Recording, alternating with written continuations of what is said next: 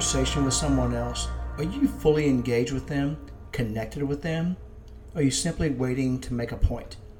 I want to encourage you, speak in a way that makes others want to listen to you, and you listen well. So that way you can communicate and connect with the other person. You don't have to agree with them to connect, but you must listen with your heart, and that is something to consider.